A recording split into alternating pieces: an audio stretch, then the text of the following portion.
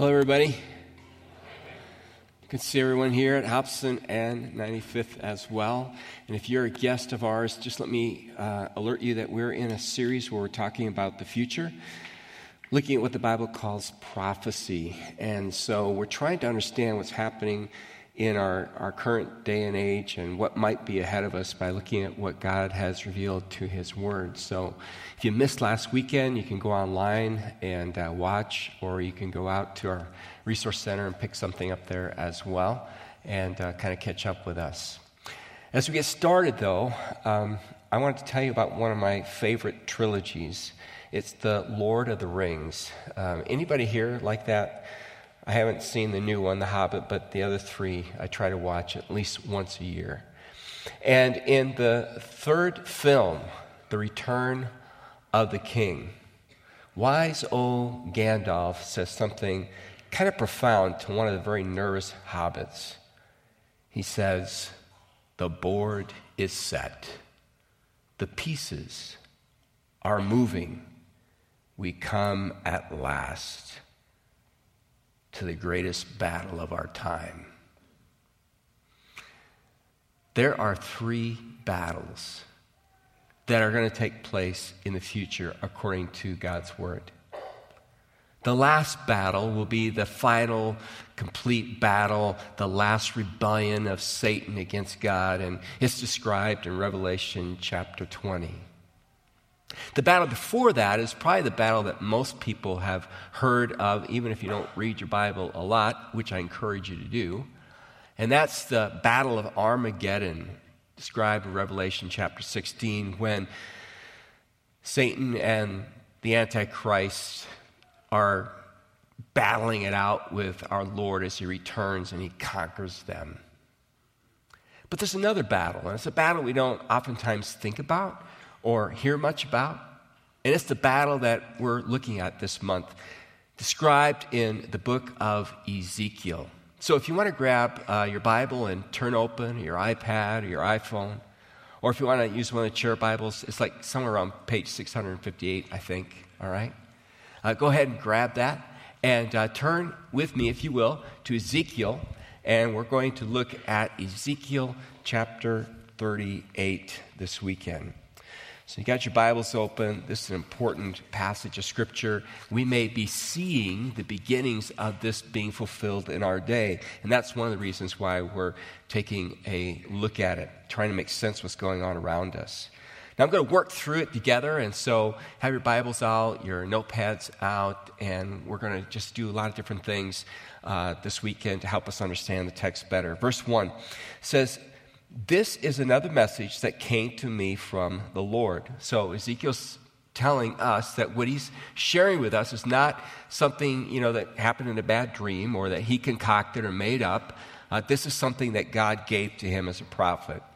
And so God is speaking to him, and the Lord says in verse 2, "Son of man, turn and face Gog of the land of Magog, the prince who rules over the nations of Meshech and Tubal, and prophesy against him." Let's stop there. We've already got some stuff to unpack, okay? The first thing is location. Where are we talking about? And so what I want to do is kind of give us a context of what was taking place here, where this was happening.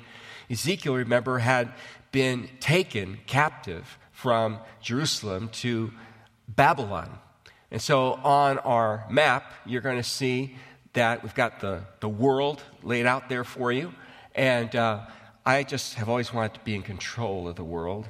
But anyway, if you look at this map with me, you see Israel is just really, really small over there. And it's actually the size of about New Jersey, so it's really small. And you'll notice across the way is Baghdad, right?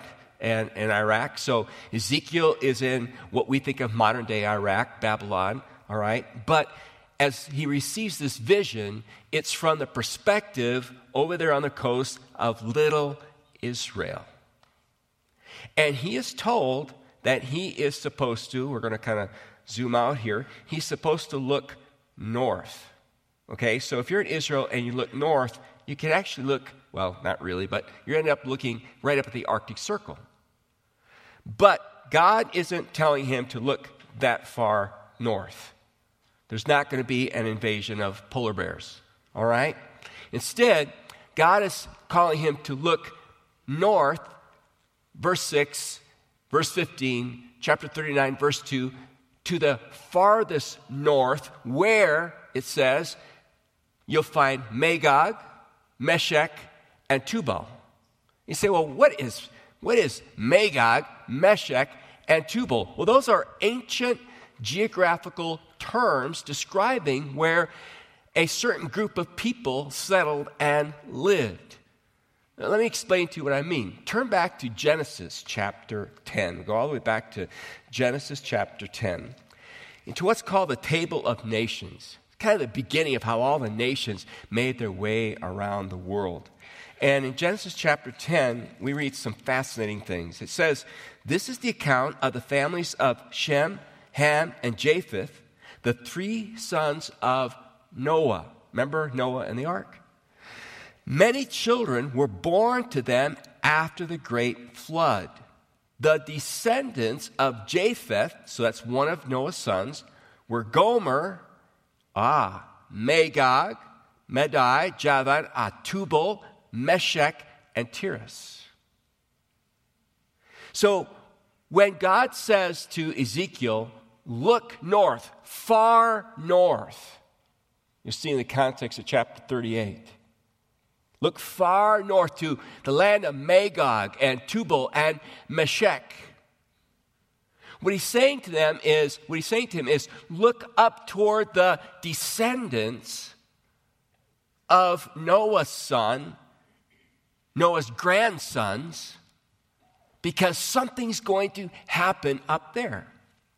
And when you read scholars, when you read the ancient historians, for instance, the father of history, Herodotus, or when you read Josephus, the Jewish historian, or when you read Jerome, who was a scholar and historian in the early church, or listen, when you read a guy by the name of Voltaire, who is a French atheist scholar, historian, but was really fascinated by this passage of Scripture, all of them say from their studies and their knowledge that the descendants of Gog the descendants of Magog all settled up in where we think today of as modern-day Russia, in that particular region. So if I throw another kind of map up for you, I'll give you a sense in terms of modern days where that would be.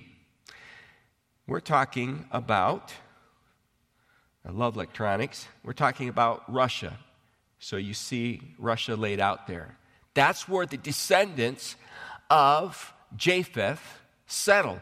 Remember, the ark settled on the mountains of Ararat? And then they moved out and then began to occupy this region.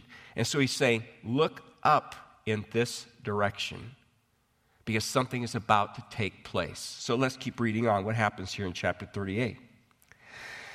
He says, Son of man, turn and face Gog of the land of Magog, the prince who rules over the nations of Meshech and Tubal, and prophesy against him. You say, oh, wait a minute, who's Gog?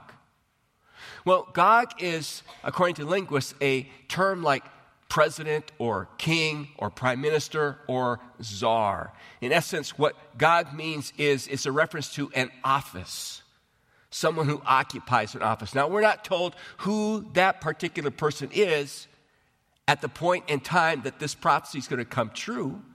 If it were to come true today, perhaps one would say somebody like Vladimir Putin, but I'm not saying that this is who Ezekiel's talking about specifically. But it's somebody of that kind of magnitude, somebody who has that kind of power, that kind of authority, who is to the far north of Israel that these words are being directed toward. Give him this message, verse 3. Now listen carefully. From the sovereign Lord, Gog, I am your enemy. And if I had my red pen out or my yellow pen out, and I wasn't using a chair Bible, okay, I would circle sovereign and I would circle enemy. So in your own Bible or whatever electronic equipment you have, just kind of make a circle there. all right? And as you do that, let's talk about it for a minute. Because God refers to himself as sovereign several times in this passage of Scripture. Not only here, but if you come down to verse 10, this is what the sovereign Lord says. If you go up to verse 17, this is what the sovereign Lord asks. Now, when God keeps referring to himself as sovereign, he's doing that for a reason, because he's dealing with the nations. He's dealing with Gog. He's dealing with these powers that have been already referred to. And in essence, what God is saying is, I want you to know that I'm in control of the world. I'm in control of history. I'm in control of time. I'm in control of where things are going, not you. You might be prideful. You might be arrogant. You might think you know it all, have it all. But I want you to know I am sovereign. And what God said to Ezekiel back then is still true today. That no matter what goes on in this world, no matter what president or what prime minister or what king or what ruler or what czar or whatever title they have, no matter what they say, no matter how they boast, no matter how many nuclear arms they have, God is still sovereign. God is still in charge. In fact, I've been reading through the Psalms lately, and as I've been doing that, I've just been truly blessed in my heart to just read those precious words. But the other day when I was reading, as I first started in Psalm 2, I was reminded just what it means when it says that God is sovereign. In the middle of your Bible, you'll find the Psalms. And in Psalm 2, when David speaks out, just listen to his words. Why are the nations so angry? A lot of angry nations right now, aren't there? Why are the nations so angry? Why do they waste their time with futile plans? Everybody's got their plan, don't they? The kings of the earth, you could say presidents, prime ministers, whatever you want. The kings of the earth prepare for battle. The rulers plot together against the Lord. Ultimately, the battle is against God and against his anointed one. That's our Lord Jesus Christ. Let us break their chains, they cry, and free ourselves from slavery to God. We don't want God in our life. We don't want God in our nation. We don't want God in our laws. We don't want God telling us how we should behave ourselves and our morals. That's kind of the attitude that's being expressed there. We want to break ourselves free from God. But the one, this is the sovereign one, the one who rules in heaven, what does he do? He laughs. The Lord scoffs at them. Then in anger he rebukes them, terrifying them with his fierce fury. For the Lord declares, I have placed my chosen king on the throne in Jerusalem on my holy mountain. That's a reference to Christ. And someday how our Lord is going to come and rule and reign over this earth. And so in essence, what God is saying, you can boast, you can mock all you want, but I laugh at you. I'm sovereign. And ultimately, I triumph. And all you have to do is look at the junkyard of history and see the nations that have come and boasted and kings and rulers that have come and boasted and are gone today because they're so full of arrogance and God brought them down. So he's the sovereign Lord, it says in Ezekiel chapter 38. Moving on in the passage of Scripture, he also said, I am your enemy. Now, you do not want God to be your enemy. But the reality is, all of us at one time were God's enemy. Do you know that?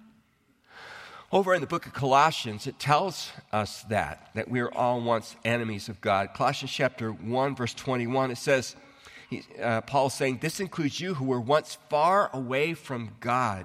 You were his enemies, separated from him by your evil thoughts and actions. How many of you have ever had an evil thought? Either campus, raise your hands. Okay.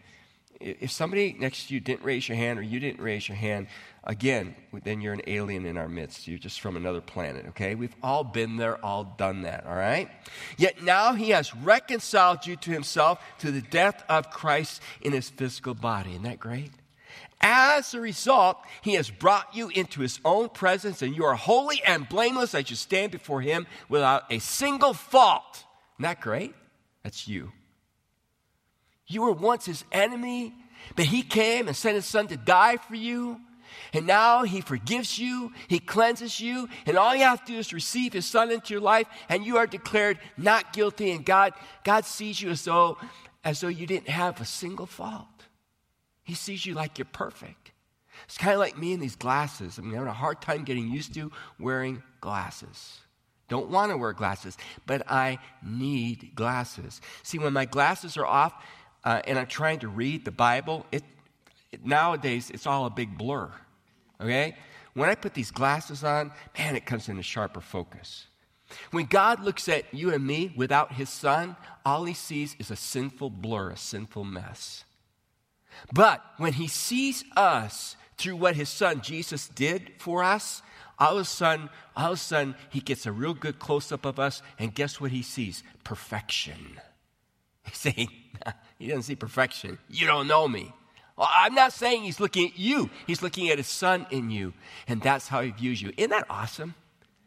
And that's why every day you can get up and you can know that.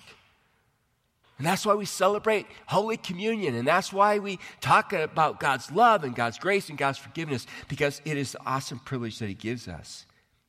But in this passage of Scripture, when God says, I am your enemy, he's talking now about those who oppose him, who refuse his message, refuse his grace, who in essence say, God, we don't want you.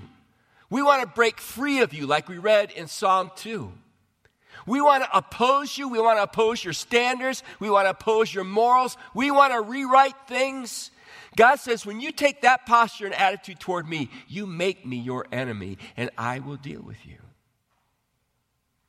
Sometimes when I think about our own country today, I just look at America and I just see what we're doing, politically, economically, socially, morally. I just see all the stuff we're doing, and I just feel like, man, it's like we are just in God's face saying, leave us alone. We don't want your blessing. We don't want you to help us. We don't want you to guide us. We don't want your 10 commandments. We want to make our own commandments. And I'm sitting there thinking to myself, wow, we are making ourselves an enemy. We're just, we're putting ourselves on God's list, and that's a dangerous place to be. God also said in Genesis that he would bless those who blessed his people. I'm talking about Israel, and he would curse those who curse his people. And I'm thinking to myself, what's our attitude as a nation toward Israel these days? Again, are we putting ourselves in a place where we're asking for trouble from God? Something to think about, isn't it? The words that are ancient speak to us so relevantly today.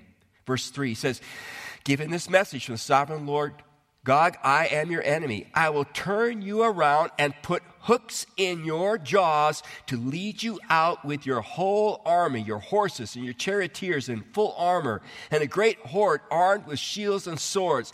Persia, Ethiopia, and Libya will join you too, with all their weapons. Gomer and all its armies will also join you, along with the armies of Beth Togarmah from the distant north, and many others. So let's go back again and look at our atlas. In essence, what is being said in this passage is that the places that you see outlined here are going to come against Israel. So Russia would be where Magog, Meshech, Tubal is located. When we talk about Persia, we're looking at where Iran is today. That was the ancient term. Put is Algeria and Libya. Ethiopia stands for Sudan and that whole region. And then when he talks about Gomer, we're probably talking about some aspect of Turkey. And all the other mountainous regions it's referred to would be, for instance, like northern Jordan and Syria, Lebanon, places like that. In other words, all these areas converge against Israel. Come down on Israel as a coalition. Now, something that's said that's very interesting here is God says, I'm going to put hooks in your jaws and lead you with your whole army. God, you will lead the coalition, and you're going to want to invade Israel. You're going to want to attack her. You're going to want to come, and I'm going to invite you to come in. And the question is, what is it that draws them in? There's a couple of answers to that. One of the things that draws them in is anti-Semitism, jealousy and hatred of the Jews. Anti-Semitism has been around ever since God called Abraham to begin a nation through whom he would bless the entire world. And we know today, as we read the headlines and study the Middle East, there is a hatred. And we hear from people like the leader of Iran. We want to wipe Israel off the map. We want to push them into the sea. We hear of other countries that would just love to see their annihilation and destruction. We know that in Europe today, there's an attitude of anti-Semitism. We know in Russia that in the 19th century, they practiced the pogroms, which is a Russian word which simply means to devastate violently. And the Jews were persecuted. But there's another reason why these nations want Israel, want to invade and take her over. And that's because of prestige and power and natural resources. So what do you mean by prestige and power? Let's talk for a moment about Russia today. Vladimir Putin is, again, the leader of Russia, and he's made no bones about it, that he wants to bring Mother Russia back into her glory again and be a dominant force.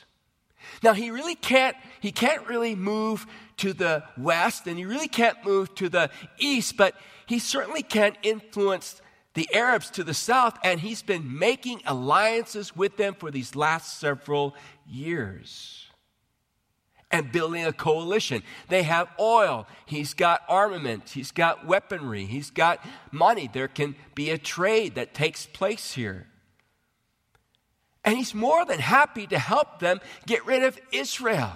Someone has estimated that if Russia could gain control of that entire region, they would basically run 50% of all the oil that is produced and sold. And so there's a big advantage for Russia to do that. It gives them prominence, it gives them power, it gives them a coalition, it gives them a place back on the map again. If you read the headlines and study it carefully and look at what's going on between Russia and Iran and Russia and Syria, backing Assad, and Russia and Egypt, that's an unholy alliance taking place there. That's already been described way back here, and we see it happening today right in the very news. Israel also has something else. They've just discovered a whole bunch of natural gas, the Leviathan, off the coast. And they're looking for partners to help them develop that field of natural gas. And the biggest bidder on that is Gazprom from Russia. And the Israelis are, trying to avoid that because they're not real sure about that kind of a partnership, because of who else Russia supports. So it is a powder keg over there. And we're watching this all take shape in our own day and age. Verse 7, get ready, be prepared, keep all the armies around you mobilized, and take command of them. You just hear God mocking, don't you? You think you're in charge. You think you got it all together. You think you can come and do with my people as you wish. Verse 8, a long time from now, you will be called into action. Prophecy, future. I wonder if that time is now. In the distant future, you will swoop down on the land of Israel, which will be enjoying peace, and is better translated security, after recovering from war and after its people have returned from many lands to the mountains of Israel. I think that's 1948. You and all your allies, a vast and awesome army, will roll down on them like a storm and cover the land like a cloud. This is what the sovereign Lord says. At that time, evil thoughts will come to your mind, and you'll devise a wicked scheme. You will say, Israel is unprotected land filled with unwalled villages. I will march against her and destroy these people who live in such confidence.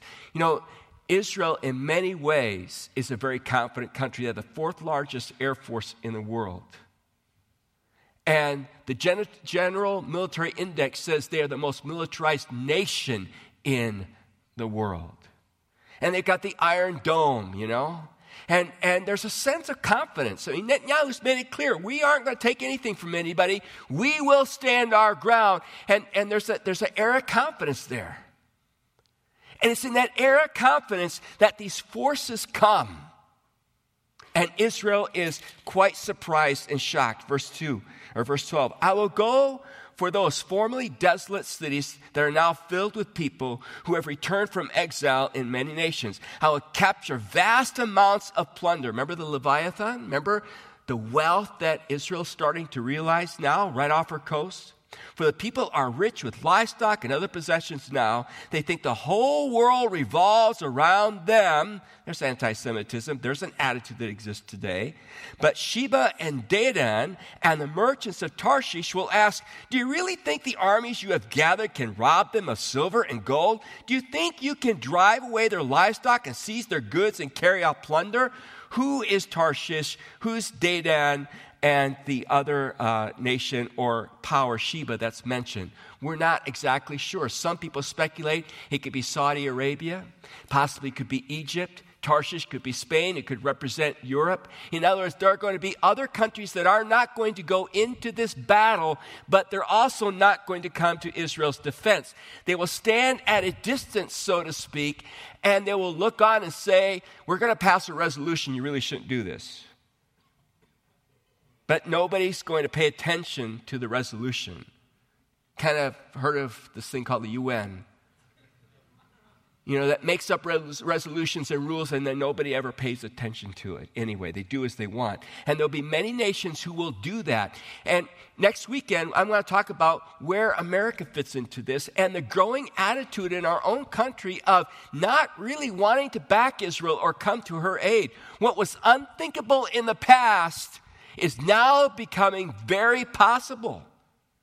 When you consider some of the appointments that are being made in our government today and those individuals' philosophies and attitude toward Israel. Now, I'm just telling you what the headlines say. And then looking at it through the lens of Scripture. Maybe this is just warm-up. Maybe it's not going to happen right away. But it sure sounds like I'm reading the modern-day headlines when I'm looking at the ancient prophecy given to Ezekiel. It sounds like today. Verse 14, therefore, son of man, prophesy against God. Give him this message from the sovereign Lord. When my people are living in peace in their land, then you will rouse yourself. You will come from your homeland in the distant north. We already figured that out. With your vast cavalry and your mighty army, and you'll attack my people Israel, covering their land like a cloud. At that time, in the distant future, I will bring you against my land as everyone watches. CNN, Fox News, MSNBC, or whatever it is you watch. While everyone watches, who would have ever thought this? Ezekiel's making it pretty clear, right? I mean, how many battles and wars have we watched in Afghanistan, in Iraq, in other places of the world via satellite? He says, everyone is going to watch. And my holiness, I love this, and my holiness will be displayed by what happens to you, Gog. Then all the nations, and I think, yes, the United States of America, will know that I am the Lord. It's exciting, isn't it? Scary, but exciting. And I wish I could continue, but we got to bridge over till next weekend. To see what happens next, to see what takes place in light of the things that we've just talked about. And how it affects the nations, and where the church will be, and where you and I will be, and what it all means. But before we pack up, I've been listening a lot to individuals talk about what's going on in the world. And the other day I was at one of my favorite hangouts, actually studying. And while I was there with my Bible open at the Golden Arches, there was this conversation going on by two adult men, well-dressed men, and it was all about what's happening to America. And they were, I don't know if they were being loud on purpose or not, but the whole restaurant could hear the discussion. And I really leaned in. And they were talking about, what's going on with gun control and all these issues, and I'm not here to talk about that. But their issue was this: power. Power is being taken away from us. The government, they're taking power away from us. Pretty soon we won't be able to defend ourselves. Government's invading our space. Our power is gone. And the more I listen to people and families and young families, I sense in our nation, there's a kind of a spirit of fear at work in people's lives. Afraid of what we see happening in our nation, afraid of what we see happening in the world, wondering how this impacts us. And as I listened to their very fear-driven conversation, and I could tell it was upsetting other people who were listening to it, and I don't blame them for being upset with what's going on in our society today.